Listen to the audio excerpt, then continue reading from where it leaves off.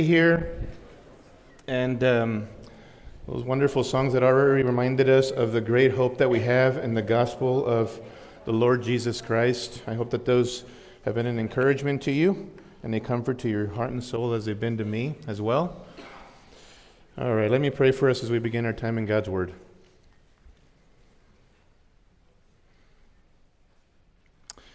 Father, I feel like we have been catapulted by the words of those wonderful songs into your very presence. Just songs that remind us of your great attributes, your mighty power, your sovereignty, your authority, your mercy, your compassion, your love for us, the favor and the blessing that you've bestowed upon us in and through the person and work of the Lord Jesus Christ, our Redeemer, the lover of our souls. Father, thank you for that wonderful reminder this morning of gospel realities. We thank you for the reminder that, Lord, everything comes from you. You're sovereign over it all, the good and the tough and the difficulty that we face in life. We thank you for the fact that you are one who promises us in Romans 8:28 that all things work together for good to those who love you, to those who are called according to your purpose. And that, Father, there's nothing that can ultimately thwart your plans. And so we thank you for the sovereignty of God, your sovereignty, that it is the pillow upon which we can rest our head at night, as Spurgeon put it. Help us and remind us of that even this morning as we open up your word. And Lord, we're reminded of the wonderful ministry of restoration in the church. Teach us, Father. Help us to have soft and tender hearts as we open up your word. May you be glorified and your people be edified and encouraged. In Jesus' name, amen. Amen, brethren. Turn in your Bibles to Galatians chapter 6. Galatians chapter 6, and I want to read verses 1 and 2 as you stand with me for the reading of God's Word in honor of God's Word. As we often remind you, don't forget ever that this is God's authoritative, inerrant, infallible, inspired Word. Amen? Amen. Galatians chapter 6 and verse 1. Hear the word of the Lord. Brethren, even if anyone is caught in any trespass, you who are spiritual, restore such a one in a spirit of gentleness, each one looking to yourself, so that you too will not be tempted. Bear one another's burdens, and thereby fulfill the law of Christ. Let me keep reading. For if anyone thinks he is something when he is nothing, he deceives himself. But each one must examine his own work, and then he will have reason for boasting in regard to himself alone and not in regard to another. For each one will bear his own load. May the Lord bless the reading of his word. You may be seated. I've entitled this message, Grace-Fueled, Spirit-Empowered Restoration in the Church. Nathaniel Hawthorne's famous work, The Scarlet Letter, is a stirring piece of literature if you've read it. It was published in 1850. It was set in Puritan New England, and it's the eye-opening story of a married Puritan woman by the name of Hester Prynne. Prynne is led to committing adultery and ends up giving birth to an illegitimate baby in her life. As punishment for her sin, she's forced to wear a scarlet A for adultery or adulteress as a symbol of her immoral act. From that point forward, Prynne really struggles to free herself of the stigma and the ostracism that scarlet letter brings to her. Hawthorne, having had a bad taste in his mouth about his upbringing, wrote this fictional story as his personal indictment upon what he felt was an unforgiving and hypocritical society of his day. The type of society that when someone sins or fails, responds self-righteously and in a condemnatory fashion.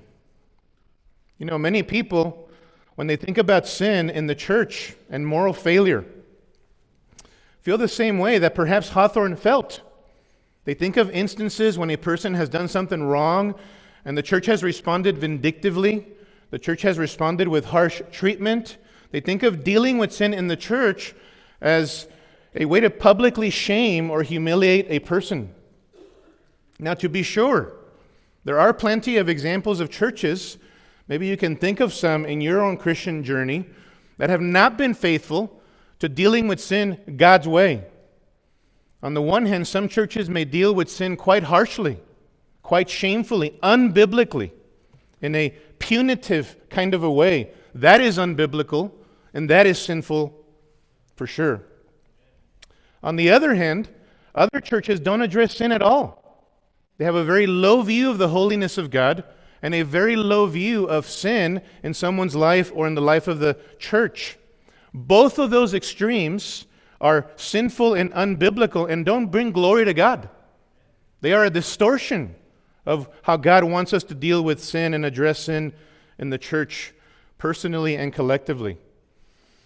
And this is why we must look to the one who alone, brethren, can grant us wisdom as to how to think and how to respond when sin happens amongst us. And at the end of the day, it doesn't really matter what anyone thinks. Amen? It doesn't matter what Kempiz thinks or what anyone thinks. What matters is what God's Word says. That's what matters. God's Word is final.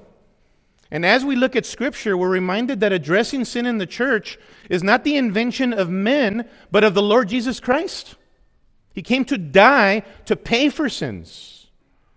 Addressing sin in the church also is not an act of sinful vindictiveness, but one of pastoral care from the heart of our Lord Jesus Christ, who loves us and cares for us, who gave His life for us. Addressing sin in the church is not an act of destruction or wanting to shame someone, but one of loving restoration. Loving restoration. That's our key word this morning as we consider how we should think and how we should respond to sin in the church. Restoration. And I want to give us a couple of helpful principles as you take notes for practicing grace-fueled, Spirit-empowered, loving restoration in the church. Grace-fueled, Spirit-empowered, loving restoration in the church. What does that look like? What does that mean? And I want to encourage you to view these two principles that we're going to outline here and consider and ponder and reflect upon and apply ourselves to. I want you to consider these from the framework of Christians, other believers being your family. We are a church family, a spiritual family. If you've repented of your sins and you've put your confident trust in the Lord Jesus Christ this morning, I want you to know that the Scripture, the most beautiful metaphor that the Scripture has for us as those who've turned from our sins is that we are now spiritual family. We are a part of one another. We are in union with Christ and we are in union with one another. And that is an indestructible spiritual family that you're a part of as a result of the person and the work of Jesus. In Mark 3:35, Jesus said that those who do the will of God, by which He meant His followers, are His spiritual family, more than even His biological family at the time. And in 1 Timothy chapter 2, verse 15, he refers to the church is referred to there as the household of God. God is our Father, and we are His children, brothers and sisters in Christ. That's why we refer to one another as brethren. That's why we refer to one another as brothers and sisters in Christ, because we are all part of one spiritual family. And beloved, the more that you and I understand this beautiful framework and live in accordance with the great reality that we are a church family, the more helpful rather than hurtful we will be to one another. The more useful we will be in the lives of one another, especially in the most challenging moments of life, when difficulties hit and strike. And so, as God's family, and you think about that framework, I want you to write this down. First and foremost, we need to understand the purpose of church restoration. Understand the purpose of church restoration. That's your first point. For what purpose do we practice grace-fueled, Spirit-empowered, loving church restoration? And I want to give you a five-fold purpose, if you will. 5 subpoints here, okay? First of all, we do this for God's glory. We do this for God's glory. Turn with me to Hebrews chapter 12, if you will. Hebrews 12. And if you don't have a Bible, follow along with the person next to you, okay? You need to turn there. Hebrews 12 and verse 7. Nothing is more important in the church than upholding God's glory. And listen, one of the ways that God magnifies himself is by disciplining us as our loving Heavenly Father for our good, but for his glory, so that we don't destroy our lives and harm and hurt others because of unrepentant sin in our lives. Hebrews chapter 12 and verse 7, writing to believers as God's children, it is for discipline, he says, that you endure. God deals with you as with sons. Notice the terminology there.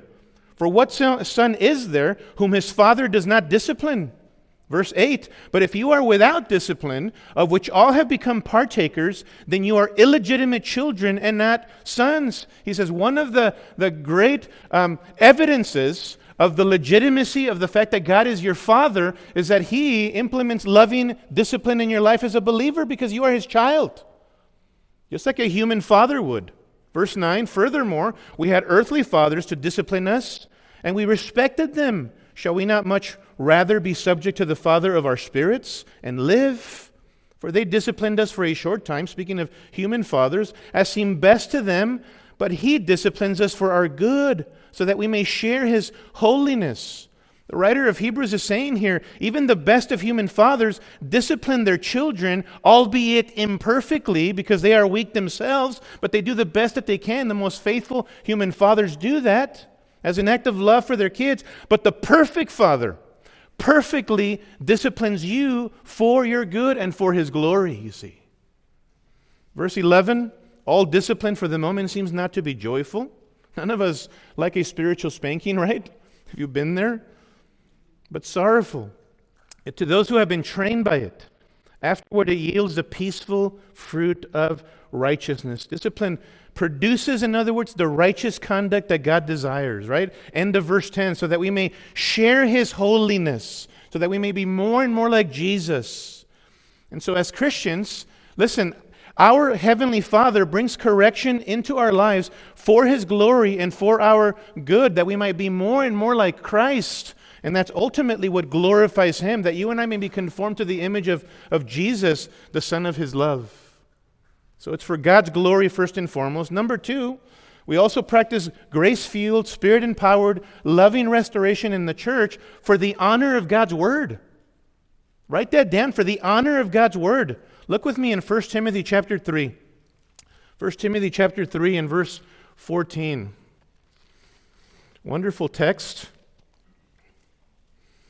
And keep in mind that these words here in 1 Timothy chapter 3 and verse 14 are on the heels of the qualifications given for elders and for deacons in the church. And Paul says in verse 14, I am writing these things to you, hoping to come to you before long. But in case I am delayed, I write so that you will know how one ought to conduct himself in the household of God, which is the church of the living God, the pillar and the support of the truth. Beautiful words there, pillar and support. They're related words from architecture. And they refer to something which holds up something else. Something which holds firm the truth of the Word of God in the world. Listen, the church does not create the truth or rewrite the truth, but upholds the truth and supports the truth in word and conduct. That is what we do when we speak and we conduct ourselves in a manner worthy of the gospel. Honoring the Word of God is not a peripheral issue. When we honor God's Word, we honor the God who gave His Word. Amen? He gave His Word to us. When we honor God's Word by obeying and following it, we are acknowledging that God is boss and that what He says is final and binding for our lives and for the church. All of this underscores why it's important to think rightly about sin in the church and deal with it rightly and righteously, right? Because the honor of God's Word is at stake.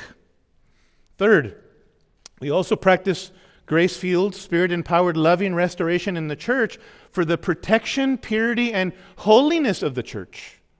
for the protection, purity, and holiness of the church. You don't have to turn to this particular text, but in 1 Corinthians chapter 5 and verses 1 through 8, Paul gives some chilling instructions to the church at Corinth about dealing with sin. There's a man in the church, a professing believer, who is committing incest at the church in Corinth. And Paul says, instead of dealing with sin and taking it seriously, listen, you are downplaying the seriousness of that sin. You need to deal with it definitively. You need to excommunicate the unrepentant professing believer, this man who fails to repent. You need to get him out. Why? For the sake of the purity and protection of the church. A little leaven leavens the whole lump, he says. It's the loving thing to do, right? You don't leave sinful poison lying around so that others are harmed. You address it. You deal with it in love and with grace and with compassion, but definitively. You must do that for the sake of the protection of the body. Similarly, in a passage that you know, Ephesians chapter 5, verses 22 to 27, that great passage with instructions for husbands and wives, for marriage. The greater point that Paul is making there is that marriage is a picture of Christ and his church. And Jesus died for his church, his bride. Why? To purchase her exclusively for himself and in order that he might make her holy and pure. Christ died for her, having washed her with the water of the word, so that she would be holy and blameless, having been washed by Christ. And so Christ died for his church, that she would be pure and holy. And thus we need to protect her. We need to protect the church and the purity of the church. And of course, you understand that when we say the church, we're talking about believers. We're talking about the redeemed ones. We're talking about you who have trusted in Christ. And that is really the responsibility of elders, pastors, and overseers in the church. Under shepherds. 1 Peter chapter 5, under the chief shepherd. Hear me. So important is the holiness and purity of God's people, his church, that protecting the church is one of the primary responsibilities of elders, pastors, overseers. Same office, three synonymous terms. Same office. We are called to know, to lead, to feed, and to protect you. Both doctrinally and by way of your conduct. Calling you to what the Word of God says with compassion and love and patience, but definitively because God's Word is final, right? Look with me in Acts chapter 20 to see this. The responsibility of elders, pastors, overseers to protect the body. This is how serious this matter is to the Lord. This is Paul bidding farewell to the Ephesian elders, and he gives some sobering instructions to them in verse 28 of Acts 20. Be on guard for yourselves, Ephesian elders, and for all the flock among which the Holy Spirit, nobody made you elders. The Spirit of God called you to this. Among which the Holy Spirit has made you overseers. There's one term, episkopos, right? And then to shepherd, there's our term for pastor right there. And back in verse 17, he uses the word elders. All three terms, synonymous terms for the same office. He says, you've been called to shepherd the church of God, verse 28, which he purchased with his own blood. That's heavy-duty stuff, isn't it? I know that after my departure, savage wolves will come in among you, not sparing the flock. And from among your own selves men will arise, speaking perverse things, to draw away the disciples after them. Verse 31, therefore, in light of this, be on the alert. Protect the flock, elders, he says. There are going to be those who are going to speak perverse things, most likely speaking of twisted doctrine, but also applies to sinful conduct that is contrary to what the Word of God says. Conduct that's going to be hurtful to the church. Thus, he says, be on guard, protect the church from sin and false doctrine that needs to be addressed for the purity and the protection of the church. Why? Because the church is priceless. Jesus gave his life for the redeemed, for the people of God. God purchased her with the blood of his own Son. Thus, she is infinitely valuable. Go with me to Titus chapter 1. Titus chapter 1. Look at this. Again, qualifications of an elder, pastor, overseer, same office. Titus chapter 1.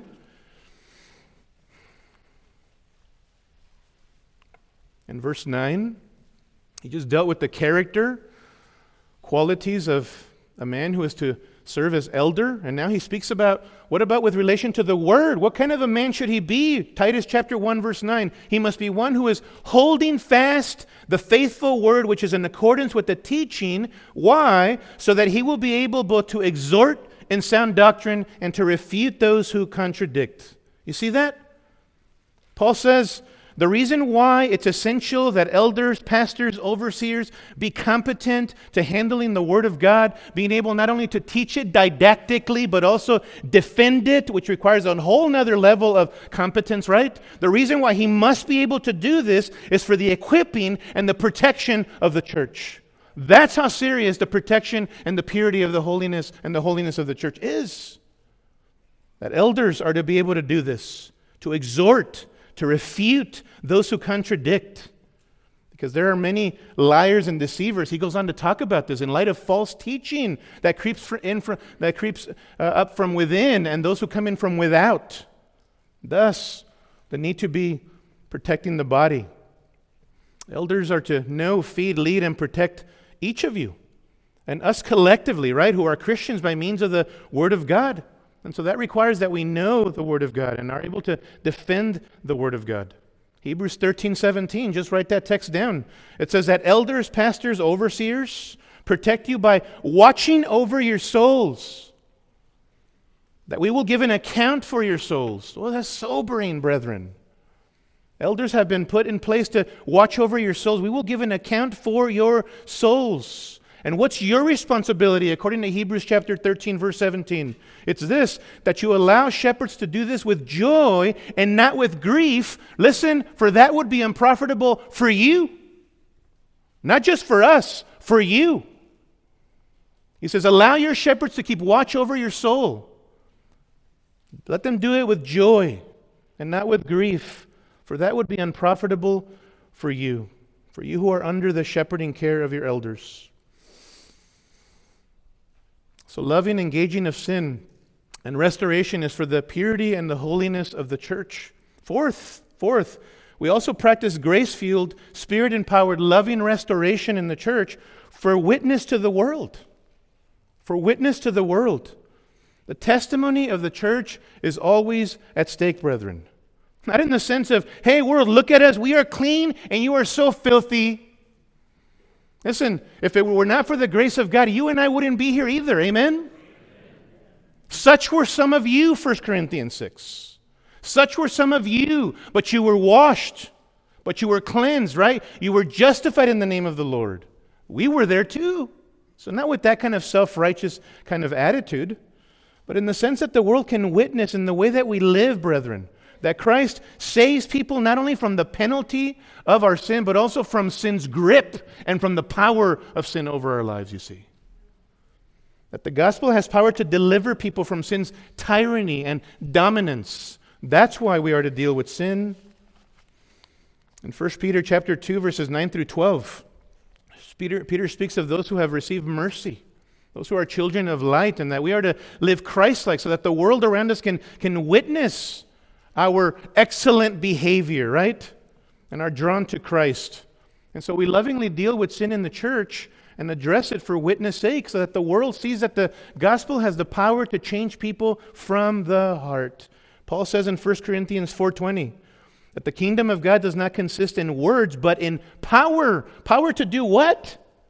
Power to deliver people from sin and from sin's dominance, you see. Finally, fifth, the purpose of addressing sin in the church is restorative. Restorative. It's for the purpose of restoration for the sinning Christian. Restoration. And I want you to go with me to our root or base text, Galatians chapter 6 and verse 1. We're going to camp out here for the rest of our time. Galatians chapter 6 and verse 1. Notice, the purpose of addressing sin in the church is restorative. Restorative. Galatians 6, verse 1, brethren, believers, those who've put your trust in the Lord Jesus Christ, even if anyone is caught in any trespass. What is that trespass? It's a Greek word that is synonymous with sin. It's a synonym for sin. It means to commit a false step, a blunder, a stumbling, a crossing of the line. The word referred to a Christian falling away from a divine precept, instruction, or command. When a person is caught in any trespass, what are you to do? What are we to do when this happens? Right? He says, you who are spiritual, restore such a one. Restore such a one. We don't ignore ongoing sin. We don't turn the blind eye to it. We don't sweep it under the rug. We don't downplay it, diminish its importance or its potential harm in the church. Note, the brethren are instructed to engage in restoring the sinning brother or sister. Love, a grace-fueled environment, a spirit-empowered kind of environment, a loving culture in the church is one where we engage, we roll up our sleeves, and in love, we engage in addressing sin in the church. For all the reasons that we just outlined right now. Fivefold purpose. And please don't miss the significance of this beautiful word in verse 1. Restore, right? Restore such a one. Beautiful word. Kathartizo. It means to mend, to repair something that has been damaged or broken. Listen, so as to rectify or return it to its previous condition. That's the ultimate goal. A person's spiritual health, stability, and well-being. It was used in fishing of mending nets, this word, kathartizo. It was used relationally of restoring or mending a conflict between two opposing parties. But its most beautiful use was a medical one. That of repairing a fracture, of setting a dislocated limb, or of mending a broken bone. You ever have one of those injuries? You ever have one of those, a fractured or broken bone? How did the nurse or the doctor handle your injury? Hey, sit down over here, right? Sit over here. You're so dumb. How could you let this happen? You shouldn't have allowed this to happen. Is that how they handle your injury?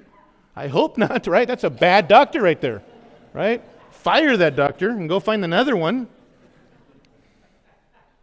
No. How did they handle it, brother, sister? They handled it with care, with compassion, with graciousness, right? Tenderness, carefulness, gentleness. It's already painful enough, so handle with care, yes? Handle with care. That's the imagery of this beautiful word. Kathartizo, to restore. I love it. One of my favorite words in the New Testament. It speaks to the manner or approach that we must have or we must take when addressing sin. He says, in a spirit of gentleness, doesn't he? In a spirit of gentleness or meekness. In other words, not abrasively, not harshly, not in a condemnatory fashion. In a spirit of gentleness or meekness. That's the loving manner in how we deal with sin in the church, with one another and collectively. But kathartizo also speaks of the ultimate goal, doesn't it, of addressing sin? It speaks of being intentional, of the aim or the goal that we must have, and it is this, of repairing or of helping someone get back to a healthy condition. Because we love them. Because we want to see God being glorified in them as they're restored back to fullness of spiritual health and ministry usefulness. That's the idea. And so this is utterly, utterly important. So please pay close attention to this. Engaging in sin in the church, brethren, is not punitive.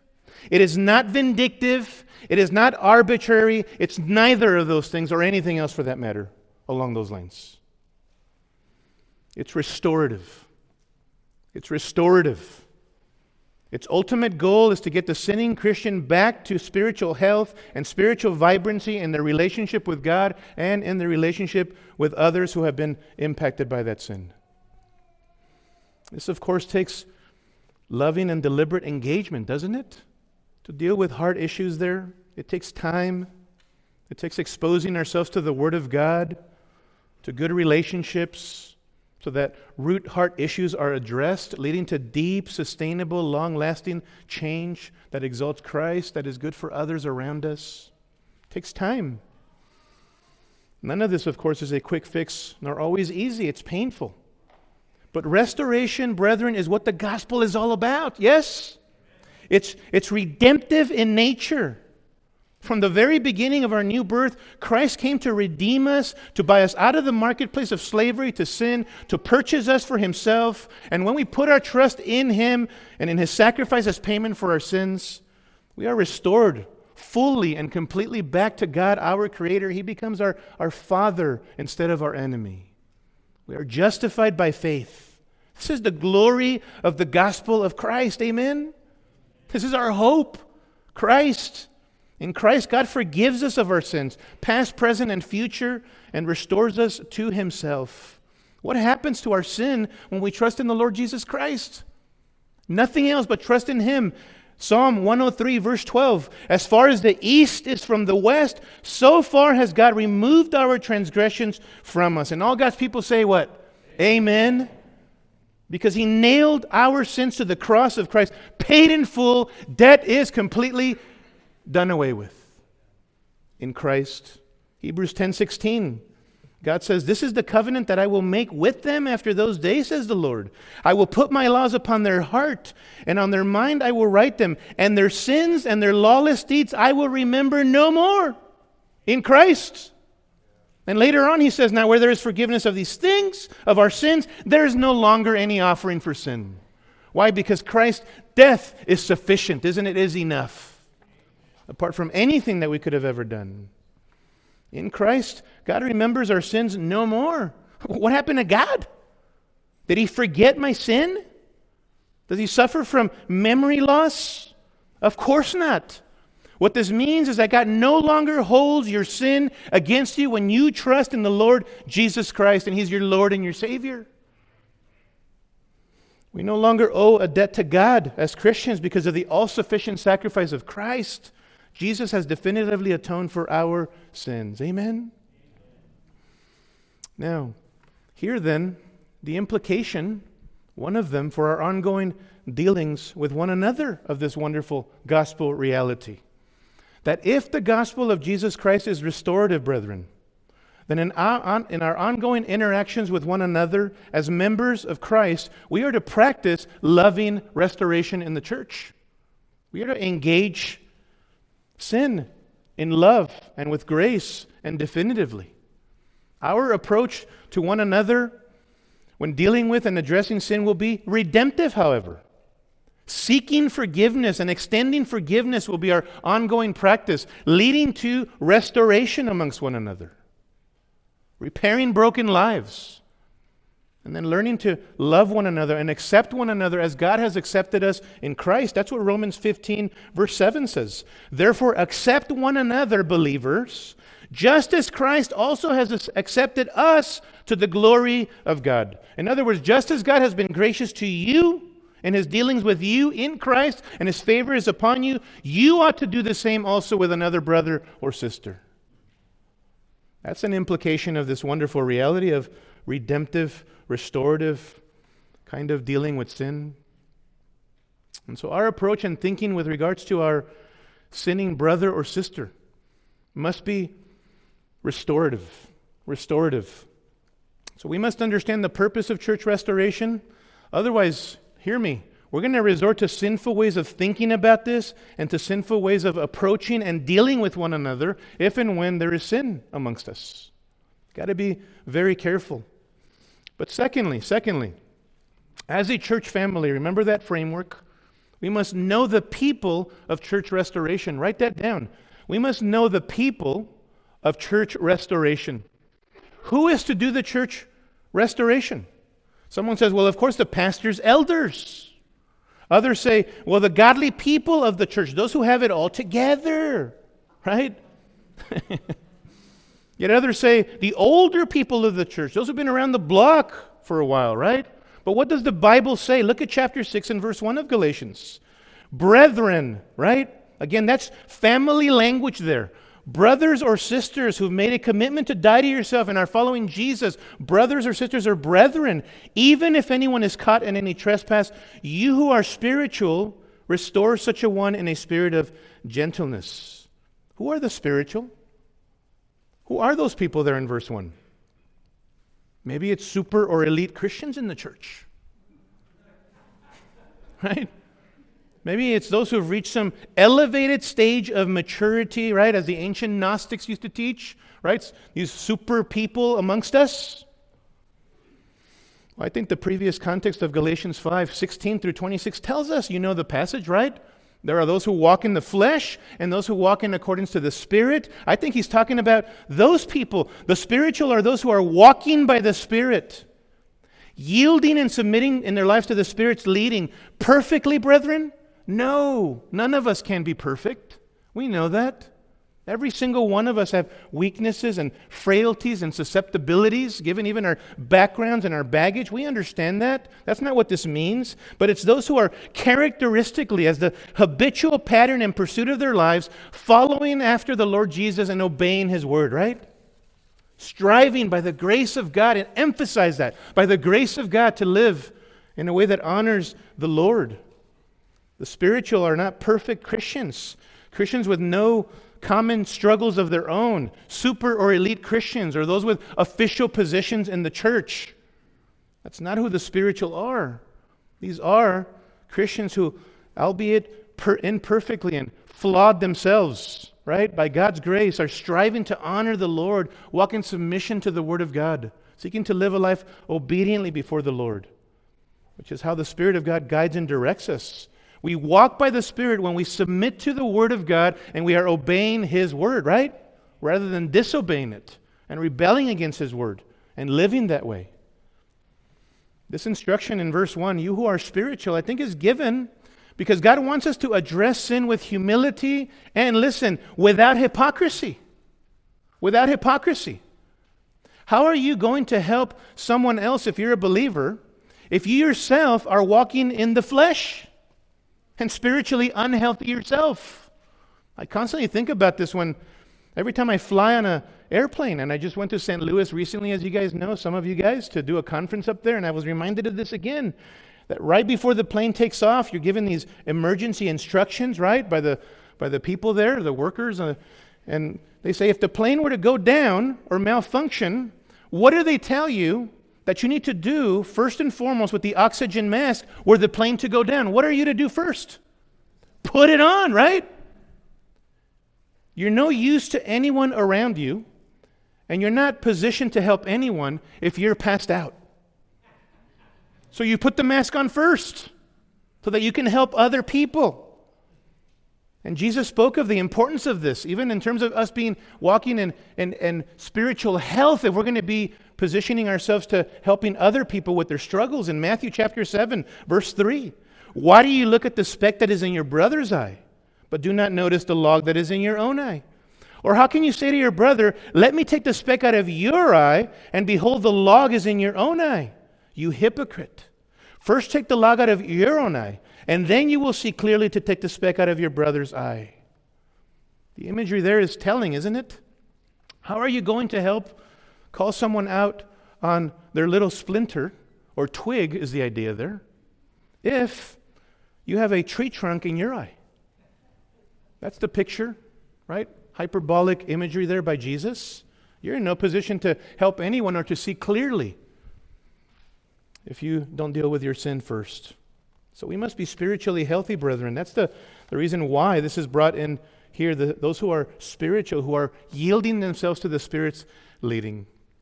And so as Christians, we must, by God's grace, be walking worthy of the gospel so that we can help others. And why do we do this? Because we are the holiness police? No. We do so for the glory of Christ, for fidelity to His word. We do so because we are church family, and family loves and cares and is here to help one another. Amen? So that we become like Jesus together. Somebody has said that a genuine love is most concerned with the purity of its object. Think about that. Genuine biblical love is most concerned with the purity of its object. If we really love one another, then we're going to desire purity and holiness amongst one another. Yes? That's the heart of it. That's why we engage and come in alongside of one another. Now, significantly, did you notice the caution given to each of us there? When a brother or sister falls into sin? Notice, he says, restore such a one in a spirit of gentleness. That's our manner or the way we approach someone. Here it is. Each one looking to yourself so that you too will not be tempted. Notice that. Each one looking to yourself so that you too will not be tempted. Looking to yourself. Skapeo, that's a word that signifies scoping out your own life. Scope out your own life as you lovingly address sin in the life of someone else. Examine your own life. Do a careful self-assessment. Continually put your life and your heart under the divine microscope, if you will. It's a caution for each of us. It's a warning for each of us. Why? Because you and I too, beloved, are susceptible to sin. Yes? We too are vulnerable to sin. We're not immune to sin. None of us are above it. None of us have arrived. This is a caution to each one of us. That when a brother or sister falls into sin, we don't self-righteously ever even think for a minute that we cannot fall ourselves. We can too fall. And perhaps this is you today and where you're at this morning. May I lovingly encourage you and exhort you to confess whatever sin you are harboring to the Lord. If there is secret, known, unrepentant sin in your life, this is the time to come clean before the Lord. Confess it to the Lord and confess it to those whom you've hurt, who've been impacted by that sin. I've told you before, the pathway to Christ-exalting change and healing in our lives is humble repentance, right? Humble repentance, brother and sister. It's a good place to be when you are humbly repentant over your sin. James chapter 4 says that God is opposed to the proud, but gives what to the humble? Grace. Grace to the humble. It's a good place to be. Conversely, Proverbs 16:18 says that pride goes before destruction and a haughty spirit before stumbling. And 1 Corinthians chapter 10 verse 12, therefore let him who thinks he stands take heed that he does not fall. There's a warning, there's a caution right there as well, right? Regarding pride and thinking that we're not capable of sinning as well. But then I love the following verse, 1 Corinthians 10:13. No temptation has overtaken you, but such as is common to men. You're not alone in this battle, right?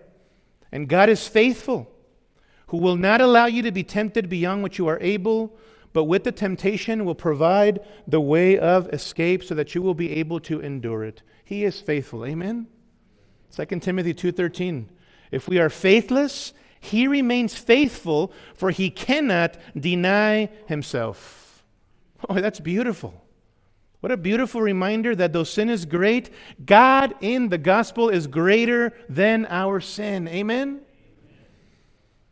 1 John 4:4, greater is he who is in you, speaking of God the Holy Spirit, than he who is in the world, speaking of Satan, the adversary.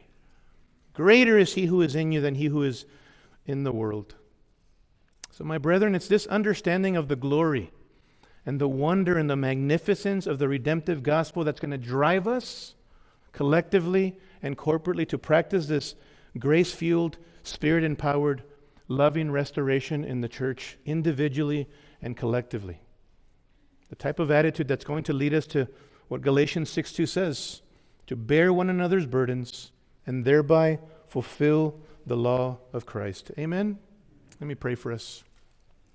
Heavenly Father, we thank you for your word and for the great reminder that you are a God who has restored us to yourself in and through the person and the work of the Lord Jesus Christ by faith and faith alone. Thank you for that wonderful reminder that our vertical relationship with you can actually be reconciled. And you have made the initiative, the divine initiative, by virtue of sending your beloved Son into the world to pay for sins, to rise from the dead, conquering sin and death. And he is the basis and the source of our hope, his return. We thank you for that.